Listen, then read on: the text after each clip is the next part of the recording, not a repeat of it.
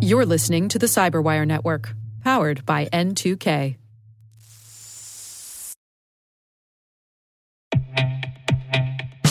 And now a word from our sponsor, SpyCloud, the leader in operationalizing cybercrime analytics. Traditional threat intelligence is a thing of the past. Cyber criminals are stealing vast amounts of credentials, session cookies, and financial data every day, and it's hard to keep up. SpyCloud is the trusted partner businesses turn to fully understand their darknet exposure risk and neutralize threats before it's too late. SpyCloud alerts your organization as soon as an employee or customer's data appears on the darknet, so you can act faster than bad actors to prevent cyber attacks like ransomware, session hijacking, account takeover, and online fraud. With insights from the industry's largest repository of recaptured data, protect the digital identities and systems most important to your business.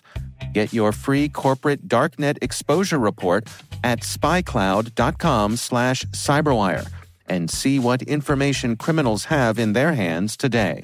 That's spycloud.com/cyberwire.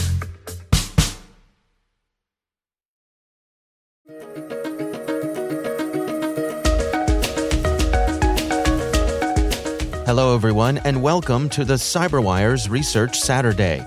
I'm Dave Bittner, and this is our weekly conversation with researchers and analysts, tracking down the threats and vulnerabilities, solving some of the hard problems of protecting ourselves in a rapidly evolving cyberspace. Thanks for joining us.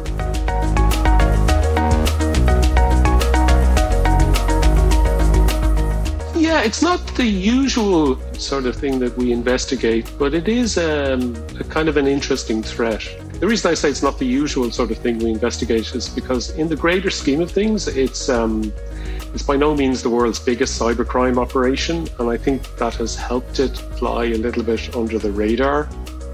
That's Dick O'Brien. He's a principal editor at Symantec. The research we're discussing today is titled Clipminer Botnet Makes Operators at Least $1.7 million.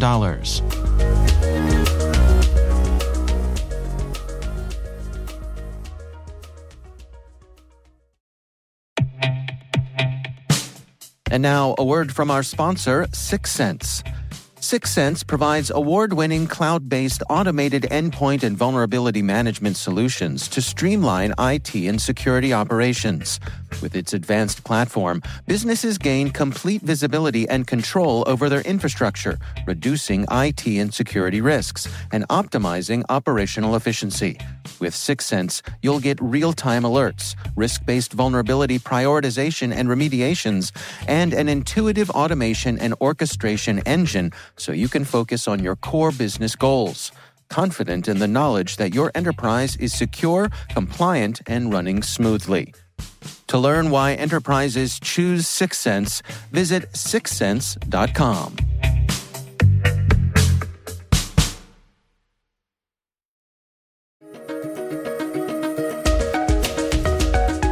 We saw it cropping up a few times in customers' environments, and we got curious and we decided to dig a little bit deeper and look at it in depth. Because while Clipminer is known about and it's been talked about, say, in forums and in social media, nobody had really kind of documented it fully. So what is it?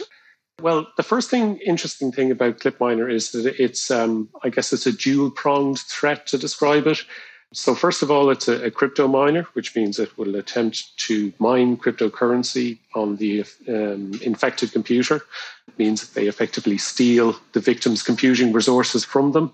But along with that, it's a crypto stealer. And by that, I mean that if the victim is a cryptocurrency user, it will attempt to steal some of their cryptocurrency. Does this by modifying the contents of the clipboard on the computer to redirect payments. So each time the clipboard is updated, it will scan the clipboard for cryptocurrency wallet addresses. It's set up to identify address formats that are used by a lot of different cryptocurrencies. And so if it spots something that it thinks is a cryptocurrency wallet address, it will replace it with the address of a wallet that the attackers own themselves. I guess what that means for the victim is, well, imagine they want to pay somebody using their favorite form of cryptocurrency. What they will do is that they'll copy the address they need to send the payment to, and then they'll paste it into their own wallet in order to send it. Except in this case, by the time they paste it into their own wallet, it's replaced with another address, and that therefore the malware has managed to redirect the payment to the attackers. The way they do this is actually pretty stealthy because for most of the cryptocurrency address formats that the malware is configured to scan for, it has a whole heap of different wallet addresses to choose from. And it will choose the address that matches the prefix of the address to be replaced. So this way, unless the victim is really, really paying attention to what is being pasted into their wallet, they may not notice the manipulation. They may just look at the first few characters and think, yeah, that's okay, and hit send. Now, for us, like once we started looking into Clipminer, one of the first questions that arose really was how much money that this is making. And I think that can tell you a lot about the gravity and the longevity of these kind of threats, because the more money they're making, the less likely it is to disappear, and the more likely it is that they're going to want to build on that and make it bigger. Calculating the earnings is always a little bit tricky and time-consuming. So, for example, to start with, the malware was pre-configured with the addresses of over 4,000 wallets. That's 4,000 wallets controlled by the attackers themselves. So we took a look at just Bitcoin and the Ethereum wallets, which were the majority, in fairness. And they contained a good amount of money, but we noticed a lot have been transferred out into tumblers, and these effectively act as money launderers for cyber criminals using cryptocurrency. And then if you factor the money that has already gone out of the wallets into these tumblers, we reckoned that they've made at least $1.7 million from the clipboard hijacking alone in those currencies. I should stress that it's $1.7 million at the time of writing, because as we all know, cryptocurrencies have been hit with a pretty steep drop in value in recent weeks. So their profits would probably only be intact if they'd cashed out into other real world currencies straight away. But of course, they potentially made much more than this, because we only made an estimate of the clipboard earnings. The Clipminer earnings were way too complex to calculate in the time that we had. You know, it's really an interesting point you bring up here that, first of all, at $1.7 million could be considered not a whole lot of money relative to some of the other operators out there, right? Yeah. When you hear about ransomware groups making maybe hundreds of millions of dollars, you know, this is sort of the small leagues. But nevertheless, like for anybody, $1.7 million is a fair amount. Yeah, and that's where I'm going with this, which is there kind of this funny middle ground where if you're a ransomware operator, can you operate in this space where you're still making a pretty good living for yourself, but there are a lot of shinier objects out there for law enforcement to try to track down? It is something that I've been thinking about myself since we published this research. I don't know whether it's by accident or design that the Clipminer people have maybe hit on this sweet spot where they still make good money but aren't conspicuous and as a result don't have a target on their back. You know, but if it is by design, you know, it's pretty clever not being so greedy that you don't stick your head above the parapet to a great degree. What about the crypto mining side of things here? Is there anything noteworthy about that part of it? The crypto miner itself is a publicly available Monero mining software called XMR Rig. So that component, you know, it's a known thing, and it's not by itself malicious. You know, the malware that surrounds it, I think, is a little bit more interesting in that, like, it's quite surreptitious in how it behaves. Tries to make sure that attention isn't drawn to the cryptocurrency mining. So, for example, it will constantly scan for keyboard and mouse usage, and this is to determine whether somebody is actively using the computer at the time. And if it decides that, nobody's using it, then and only then will the miner kick in. So obviously you're going to make more money if it's mining all the time, but the user may notice a lag on the computer's performance. And it also monitors for any analysis and troubleshooting tools running, and run the miner if they're running as well. And I think, again, that's probably a bit to keep pretty low profile because the user may not be using the computer. They may not have their hands on the keyboard, but they may be running some sort of scan or diagnostic tool which could pick up the mining activity. So take me through how someone could find themselves infected with this. How are they going after their victims? We didn't see the complete attack chain ourselves, but just going by what we've heard from third parties and things like that, we think their main infection vector is Trojanized downloads, even pirated software, things like that. What is contained within them, the first evidence of infection we see is the arrival of a self-extracting WinRAR archive that drops on the computer. It runs a downloader that's a DLL file, and then it connects to the Tor network and it downloads the actual Clipminer payload itself.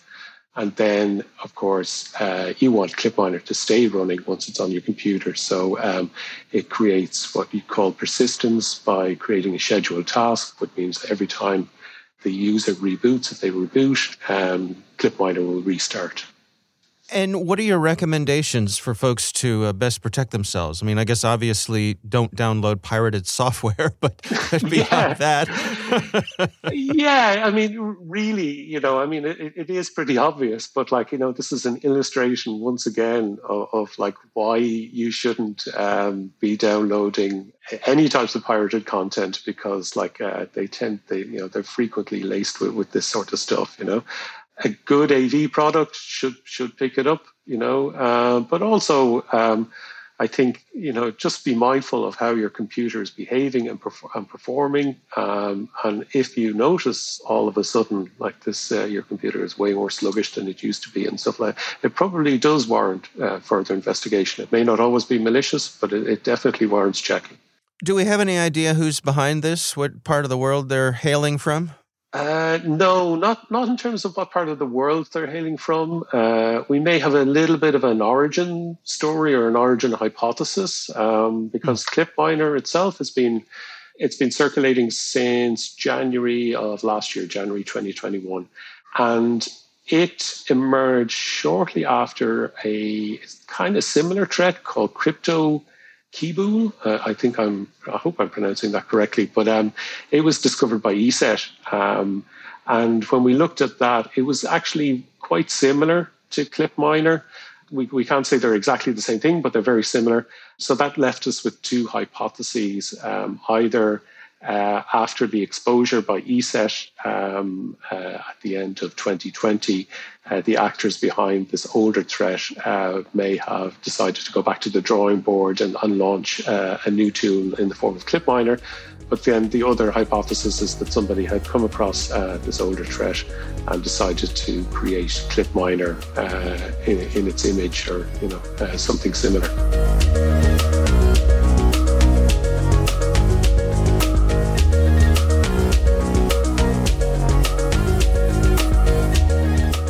Our thanks to Dick O'Brien from Symantec for joining us. The research is titled Clipminer Botnet Makes Operators at Least $1.7 million. We'll have a link in the show notes. And now a word from our sponsor, Netskope. Netskope is a worldwide leader in SASE and Zero Trust. Its unified platform, Netskope One, provides optimized access and zero trust security for people, devices, and data anywhere they go, helping customers reduce risk, accelerate performance, and get unrivaled visibility into any cloud, web, and private application activity. To learn more about how Netskope helps customers be ready for anything on their SASE journey, visit netskope.com.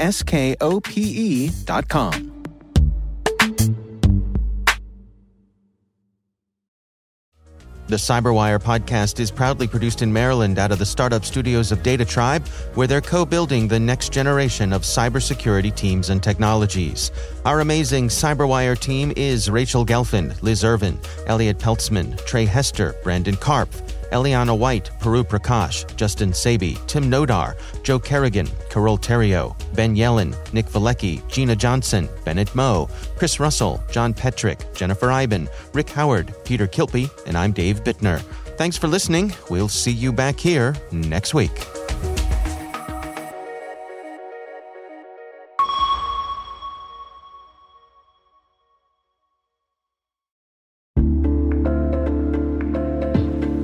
Hey listeners, we're always looking for ways to improve the N2K CyberWire network and maintain the intelligence-driven news experience that keeps you in the know on the latest developments in cybersecurity.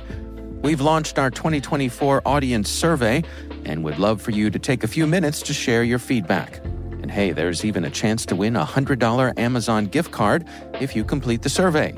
Visit cyberwire.com/survey. That's cyberwire.com/survey and share your feedback now.